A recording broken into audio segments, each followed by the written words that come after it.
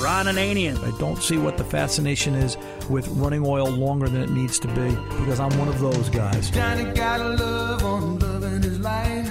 It wasn't his girlfriend, it isn't his wife. He's not Jesus, he don't know if it's sin. Only thing that Johnny's interested in is junk cars. Can't get them off his mind. Junk cars, who with them all the time. Up on blocks for the world to see.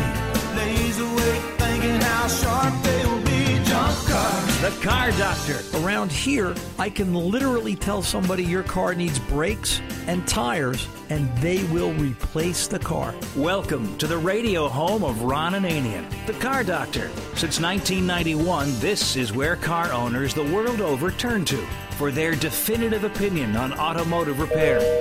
If your mechanic's giving you a busy signal, pick up the phone and call in. The garage doors are open. But I am here to take your calls at 855-560-9900. And now, here's Ronnie. Hey, welcome. Come on in. Sit down. Ron Ananian, the Car Doctor, waiting for you and your phone call at 855-560-9900. Give us a call. Let's talk about your car problem. If you had a bad week with your automobile, if your mechanic gave you a busy signal, now's the time to get in at 855-560-9900. The Car Doctor's in, and he's looking for a conversation. This radio show goes coast to coast in 80-some-odd markets. It's also out on the web. We're streaming live via CarDoctorShow.com. You'll find podcasting information at CarDoctorShow.com and also links on that website that will take you to TuneIn, iHeart, iTunes, Google Play, and all the points in between where you want to be able to take the Car Doctor with you as a podcast, because we're trying to make it easy for you to just get some information. That's what this radio show is about. If you've been here a while, thanks for coming back. If you're new to this radio show is really designed to help you fix your car. It's not about who's right and who's wrong. We're all going to learn something in the next 2 hours, and we really just want to talk to you about, hey, here's your car, here's the problem, here's a possible solution based on, well, let's see, now it's 43 years. I think I'm fixing cars too long. I want the retirement package. It's maybe it's 44 years now. I forget. 1978. Somebody do the math. I think we're coming up on. Yeah, Tony's counting. I don't know if Tony can count that high. How many years is it, Tone? Yeah, he's thinking. Here it comes.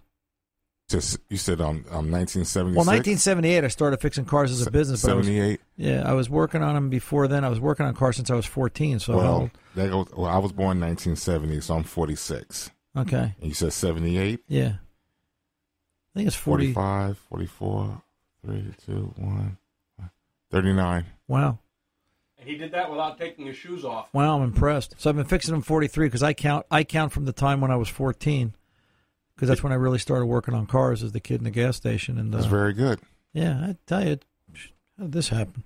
So, by the way, now that I got you away, bring the mic back. Yes. So far, I'm doing pretty good, aren't I? Yes, you are, by going against the grain against my beloved New York Giants. Every time I say something bad about the Giants, they win. They win. So who are they going to lose to tomorrow? They played the Pittsburgh Steelers. And that's in turn. So after Pittsburgh gets done whooping on them. Uh-huh. All right. And then next Sunday is Dallas. So that's probably like, holy sacrilege to you guys. Yes. Yeah. Well, it's just a game. You know that, don't you? No, it's not. If the Giants lose, you will continue to watch them. True. If I don't fix somebody's car right, they're either not listening to this radio show anymore or they're not coming back to the shop. No. So my job is harder. True. How come I'm not making Eli Manning money? That's what I want to know. Oh, I at least want red jelly beans in my dressing room. Anyway, Mom said to me before I started the show today, she said, so what are you going to talk about today? I said, I don't know. I said, there's so many things rolling around in my head, I really don't prep for it. I think I want to talk about this. Last week, we talked about oil. By the way, is the oil guy coming on this week? Tom's shaking his head. No interview with the oil guy. There was a guy on Fox News last week or the week before that was touting the 3,000-mile oil change interval. Yeah, Tom.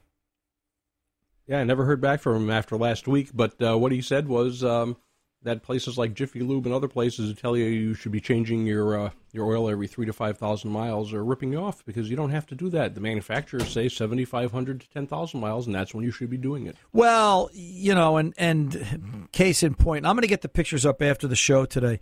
So, a 2007 Nissan Xterra. And this is a common thing, and they all tend to do this. If you own a Nissan, you're going to go through a timing chain in the guides.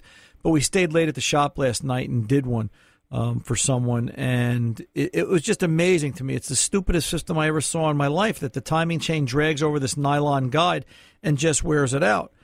And as the tech I was working with was telling me, he's a Nissan tech, he's saying, part of this problem comes about, we see, because they extended the oil drain intervals. And the longer the oil drain intervals go, the more it beats up on the internals in the engine. I mean, the guides are bad. It's a bad design, but, the extended oil drain intervals just don't help it. And the issue is, had we let it go on much longer, the engine was making a sound like a supercharger that sooner or later the chain was going to break. When a chain or a guide breaks on a Nissan, they're bendable motors. They all bend. So at that point, your Nissan is now nothing more than a four-wheeled flower pot, and it's junk. So, all these guys out here, these experts that are saying don't change your oil every 3 to 5,000, make it 7 to 10,000 miles. I still want the hard data. I've yet to have anybody show me in my face an oil filter line from any manufacturer, doesn't matter, that has longer than a 6 to 7,000 mile oil drain interval.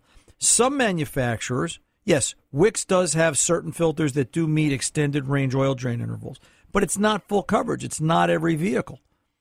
And they're probably one of the best on the tip of the sword as far as they're doing it. They're trying to create that, but the cost factor and how applicable would it be? So, I say to these guys that don't want to do oil drain intervals or do shorter oil drain intervals, they want to do the 7 to 10,000, just plan on buying a car. I just don't get it. That's like, I don't understand this, and I'm not going to beat this guy up, but I hope I don't beat this guy up. This comes to me from Wally, Mason City, Iowa.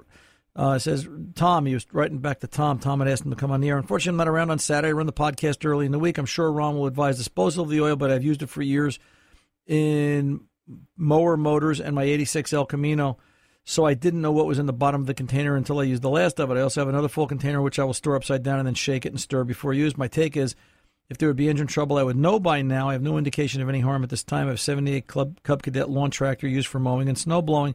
The Kohler engine has never been disassembled. No oil filter. Also used in a 2007 Honda motorcycle with no known ill effects. Wally, Mason City, Iowa. Wally, I get it. I get you're trying to save money. But first of all, you're putting in an 86 El Camino. All right? Take that used motor oil that you're running in your lawnmower.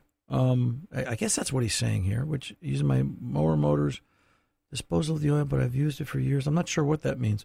But take that same situation and apply it to a new vehicle. A new vehicle, a modern vehicle, something built in the last 5 years, has such extremely tight tolerances and such extremely tight demands in terms of what it's doing, the ability for valve actuation and the production tolerances and everything else that goes into making a modern engine. You can't cheat on oil.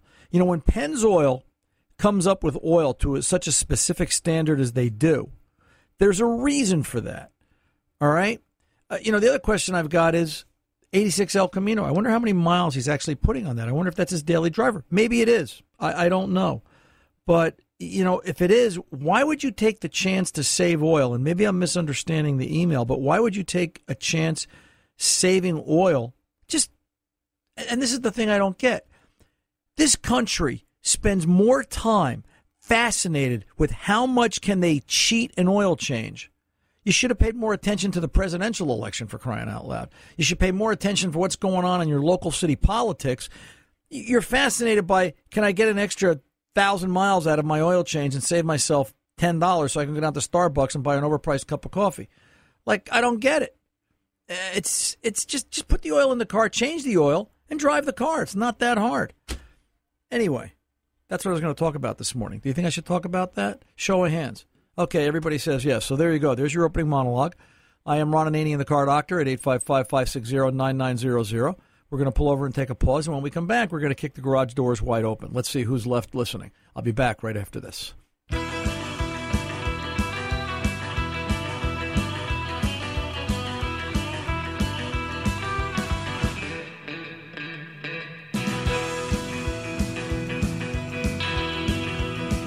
The night goes long,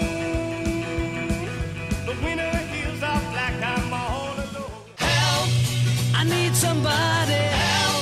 just anybody. Help! You know I need someone. Help! Ron Ananian. Welcome back. Ron Ananian, the Car Doctor here. By the way, just last of my rant.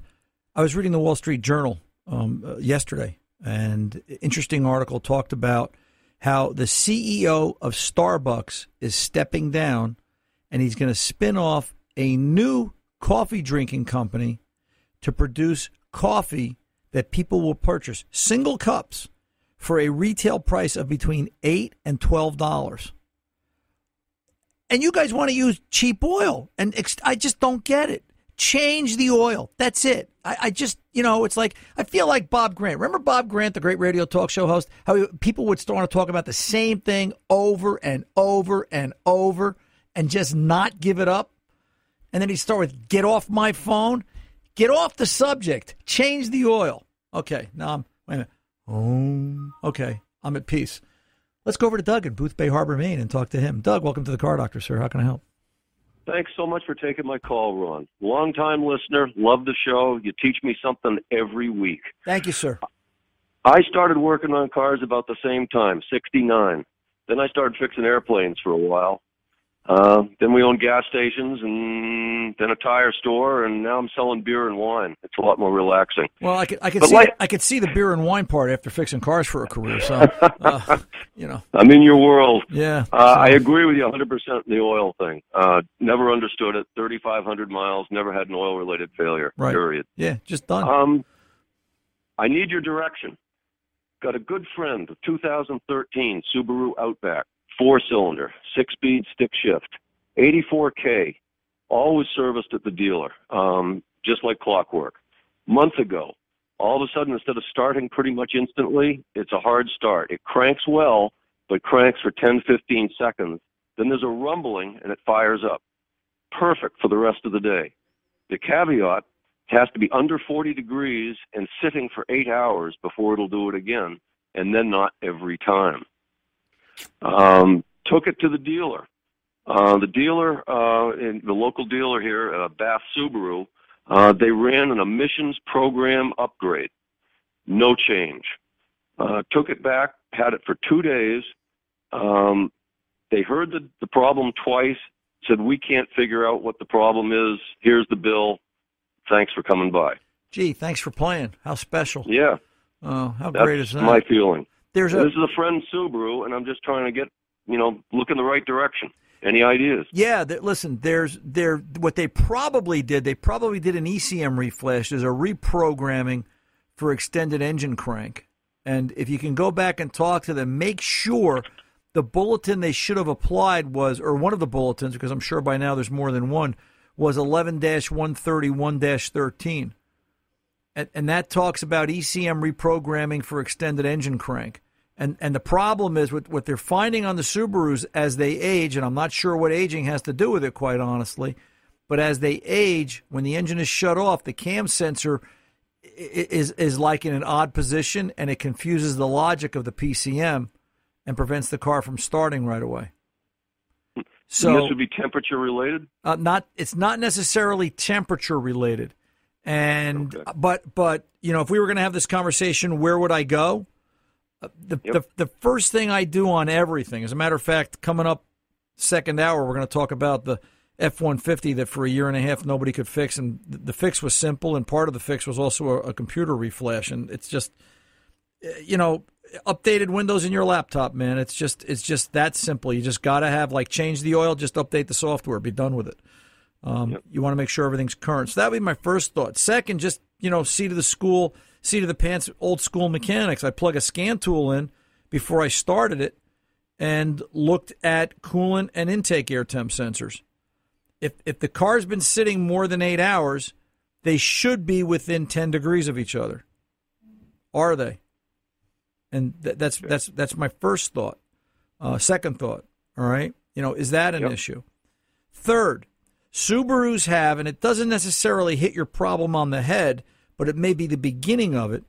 They have a problem with the purge control solenoid for evap leaking. And I've had the experience where it will do it hot or cold, mostly cold because the temperature affects whether it seals or not.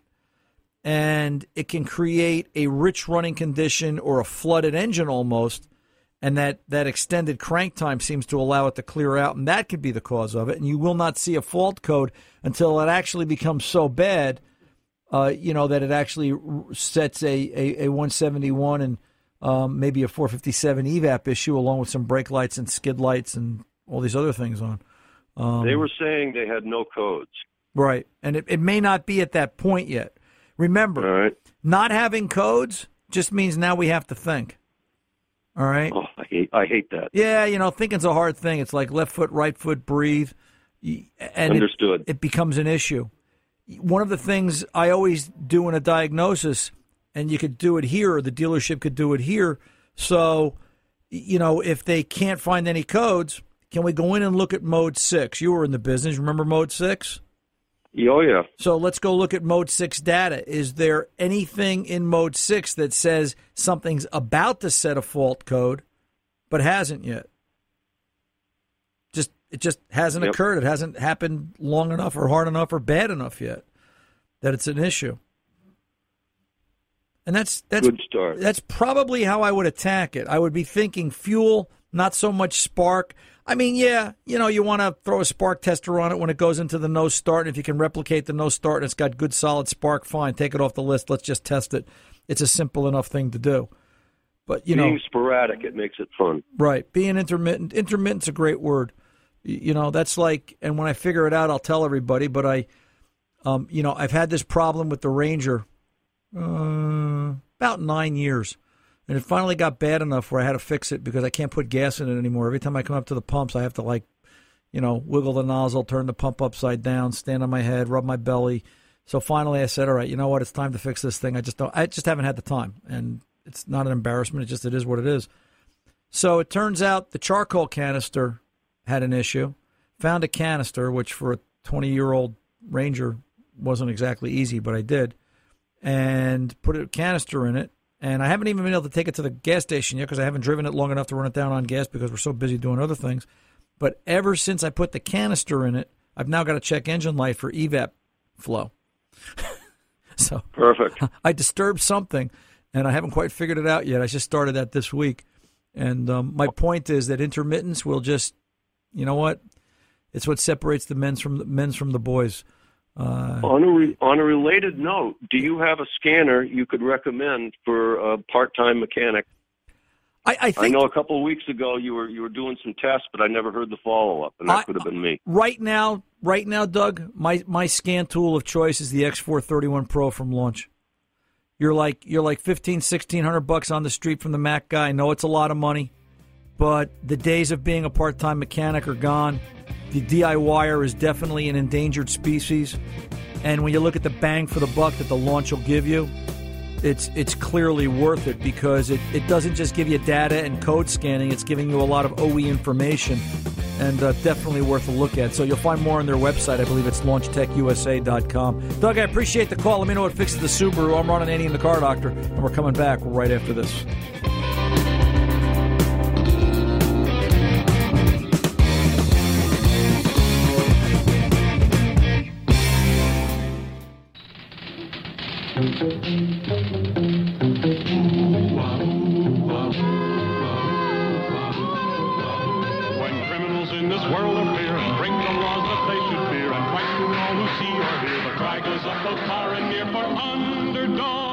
Ron Ananian.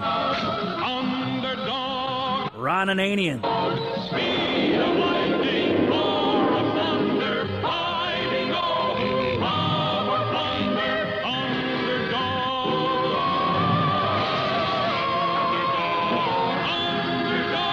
Ron Ananian. Why do I feel like I'm in a Hanna-Barbera cartoon from the 60s? Holy smokes. So I don't even want to know where you picked that one up. So, the closer we're getting to Christmas, the sillier you guys are getting. So, Ron Ananian, the Car Doctor here, 855-560-9900. Let's go over and talk to Don in South Williamsport with some questions about an Infiniti G37. Yes, sir, Don. How can I help? Hey, Ron. A buddy of mine has the G37 2009, and he's been driving it for the last few years with this P0524 code that comes on. Right, low oil pressure. Yeah, and when it comes on, it sends the car into limp mode. Right. How many miles are on this? So, 100,000. Okay. When he runs it, does it make like a high pitched whine? Does it sound like it's got a supercharger under the hood? No. Okay. He's not experiencing anything like that. So he took it to the dealership. Dealership said for $3,000 they would pull the motor out and change the gasket. Something about some gasket back there. He changed the sensor, the oil pressure sensor, and that didn't do anything. Right. It was $40 for that. So he doesn't know what to do. He doesn't think that they're telling him the truth about it, so I thought I would just give you a call, see what your opinion is. The reason this is happening, let me explain this, Don. So what they're doing is, and this is similar, this is like the engine I worked on last night. This is a dual overhead cam Nissan motor. It's got a chain set up with nylon guides. They've got hydraulic tensioners. And they've also got a passageway plate or an oil passage plate that takes oil from this side of the motor to that side of the motor under pressure. This particular engine has them in the back instead of the front. The reason they have to pull the motor is they've got to get to the chain set up in the rear of the engine because it's really a dumb design. I looked at the design last night and I'm saying to myself, this thing's just a nightmare to work on. I can't imagine if it was backwards. And sure enough, what they're describing, or what you're describing, what's typical with this when they set a 524 is there is a plate over an oil passage, a pressure passage, and that gasket that's there ruptures. Okay? And the reason it's coming up with low oil pressure is because it's pumping oil through there under pressure, and it's not seeing it come out the other side at the reported spec. So that's why it puts the engine into limp-in mode, to prevent the engine from being ruined from the person driving it at high-speed operation. Chances are, everything being equal, chances are the dealership's right. They just haven't taken the time to explain it to them. And the other thing that I would hope they're going to do or take a look at while it's apart is look at the chains and the guides, because if it's not making noise now, it will at some point. Typically 100 is where they start to make noise, and by 140, 150, they're screaming. And the danger there is once the chains fall off or the tensioners fail, then the engines, they're benders. All Nissan engines are valve benders, and then that's just a pile of scrap. So, it sounds like the dealer's on the right path. They're just not taking the time to explain it properly. Does that make sense? Yeah, so there's no other, like they were talking about, or he looked up some stuff like corrosion on wires. Something could be tripping this. So you think the dealership's dead on that? Well, I think the dealership's probably closer than corrosion on wires. What I would be doing if I had any doubts is screw a mechanical oil pressure gauge into the port, take the sender out and put a mechanical gauge in there. Drive the car. If the car legitimately has low oil pressure, guess what?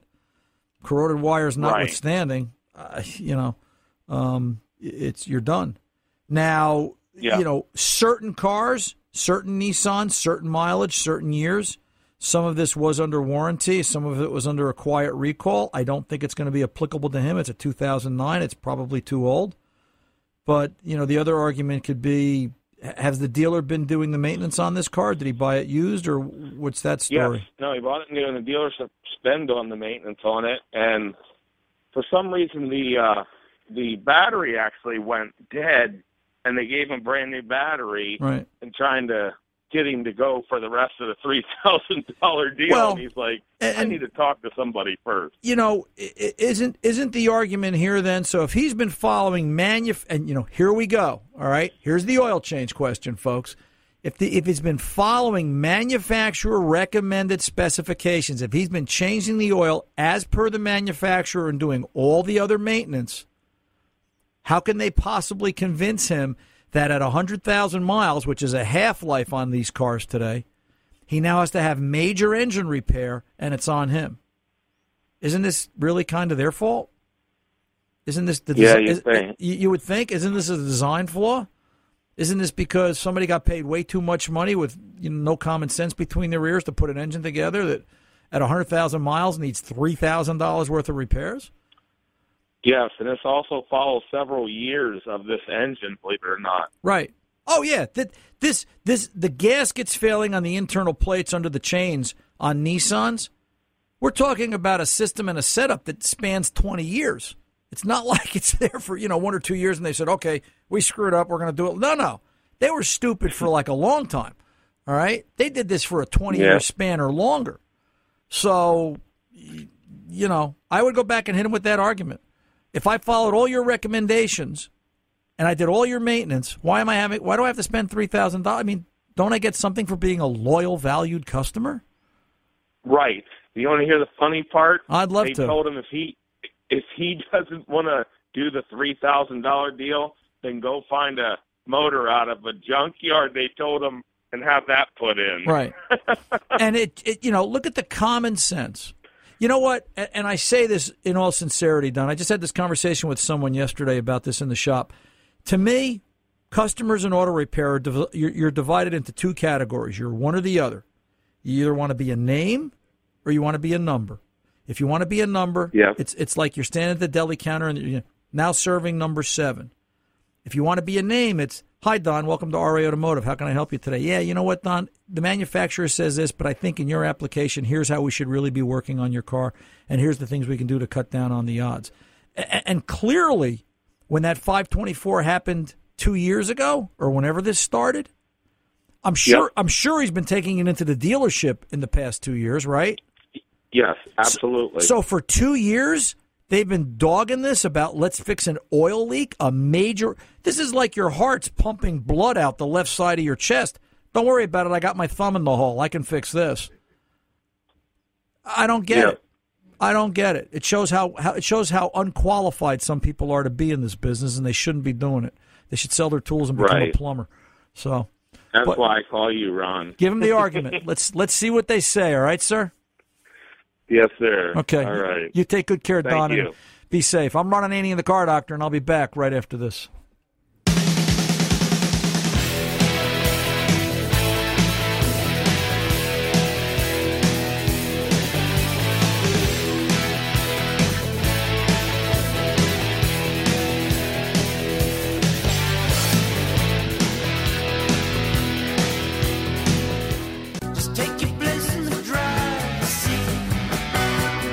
Welcome back. We're on Ananian, the Car Doctor. Let's roll over and talk to Richard in Waddington, New York, I believe that is. Some questions about gasoline and ethanol and things like that there. Richard, welcome to the Car Doctor, sir.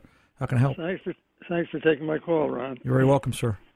I've got 14 cars, and ever since ethanol was introduced, and what year was that? Do you know? Well, let's see. Ethanol came in as part of the Clean Air package, the Clean Air Act in 2000?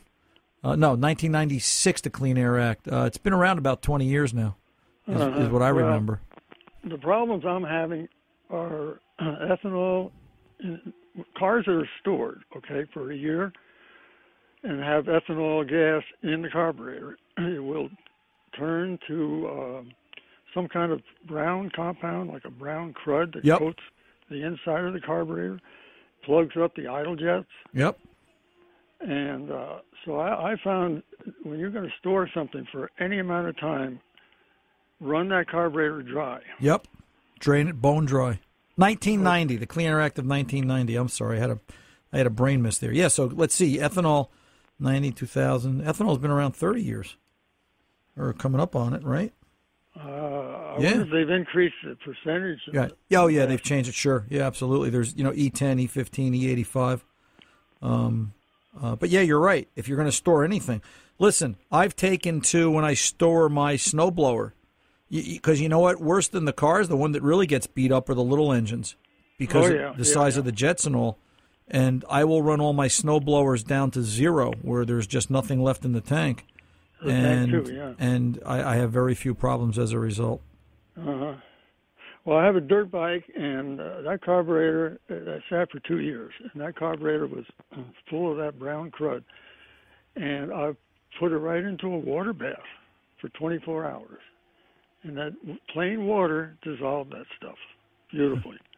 And you know who I hear also has problems, Richard? I don't have firsthand experience. I don't see a lot of boats at RA Automotive because we're kind of landlocked. But I hear the marine mechanics are always complaining because of what ethanol does to the boats, and proper storage over the winter becomes a real issue. That it has to be done. Some of the new outboards are coming out with fuel injection now, so that bypasses the problem. Yep. But ethanol is a problem, and I still remember the instructor. It's got to be 9-10 years ago now, going to class and talking about dirt and contaminant and fuel systems. And I said, "Where are we getting this from?" And he says, "We're putting it in the tank." Back then, it was $3.50 a gallon because nobody was running for political office, but. Right. It's an issue. It's clearly an issue. And all right, here's another main problem with it.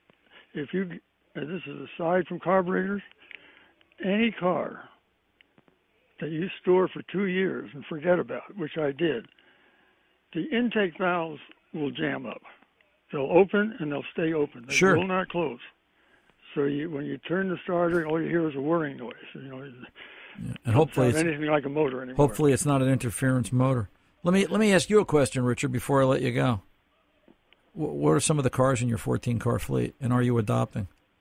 No. Cars have a way of coming here and never leaving. I don't understand it. Yeah, it's an issue. But anyway, I've got two 81 Celicas, which is the best year for Celica.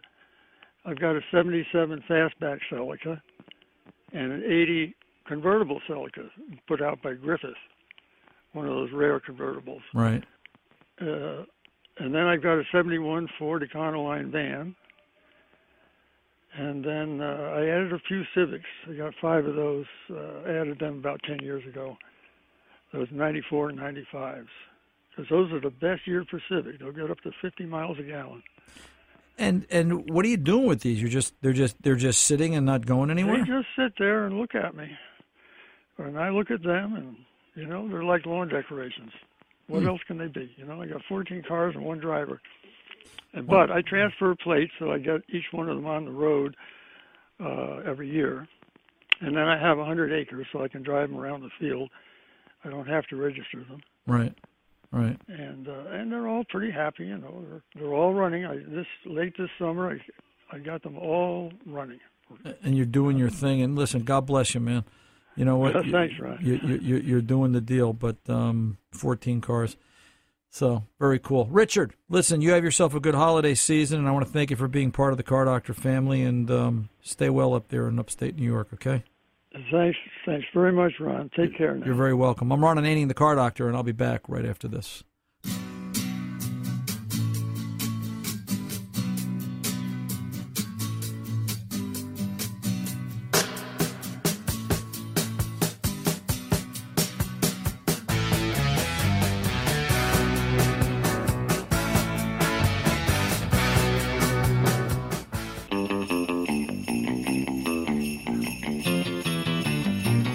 Welcome back. Ron Ananian, the Car Doctor, as we're kind of winding things down this hour, but we got another hour coming up right after this one, so stay tuned. Let's go over to Glenn in Wisconsin with a 2015 Escape. Glenn, I got about 2 minutes. What's going on? Well, I've got a 2015 Ford Escape with I think it's got 27,000 miles on it now. It's got a foot feed that if I'd relate it to an old car, I'd say it's a car with sloppy linkage. When you step on the gas, and it doesn't do it all the time, but if you slow down for a sharp corner, like in town, it's like there's a hesitation between the stepping on the foot feed and something getting to the carburetor or whatever. Is it a shudder or is it a delay? No, it's more of a delay. So it's like you step on the pedal and it just sits there for... Well, it's a millisecond. Okay. It isn't real bad, but it's irritating. Right. Because it doesn't do it all the time. And the dealership guys drove it around the block, and I said, well, you ain't going to feel probably nothing driving around the block. When they didn't, they just said, well, maybe it's just something that's... related idiosyncrasy or something like that. Well, and the problem is, I mean, listen, part of my conversation with you is always going to be anytime we start talking about a newer vehicle with an intermittent fault, and hopefully the dealership has done this, is to make sure that it's updated to the latest software calibration. Make sure. Somebody suggested that to me, not at the dealership. Right. And I don't know if I told them that or if it was later on, but. Well, you would hope, you would think that they would, they would address that. I mean, the reason I asked you, is it a delay or a shutter, is because, for example, there's a bulletin out there, 15-0187, that talks about 1516 escapes with an engagement shutter, and part of the fix is to reprogram the PCM. So software is critical today. We're driving giant computers. I say it all the time. The other thing is, before I let you go real quick, can you get another 15 from the dealership and drive it? Does it behave with the same characteristic? And that, if the dealership would be willing to let you do that, that would be that might be the difference between getting a customer aggravated or realizing, it is an idiosyncrasy of the vehicle and it's what the vehicle does. Not that makes it any better, but try that and let me know what happens. I'm kind of curious. I'm running the Car Doctor. Mechanics aren't expensive. They're priceless. See ya.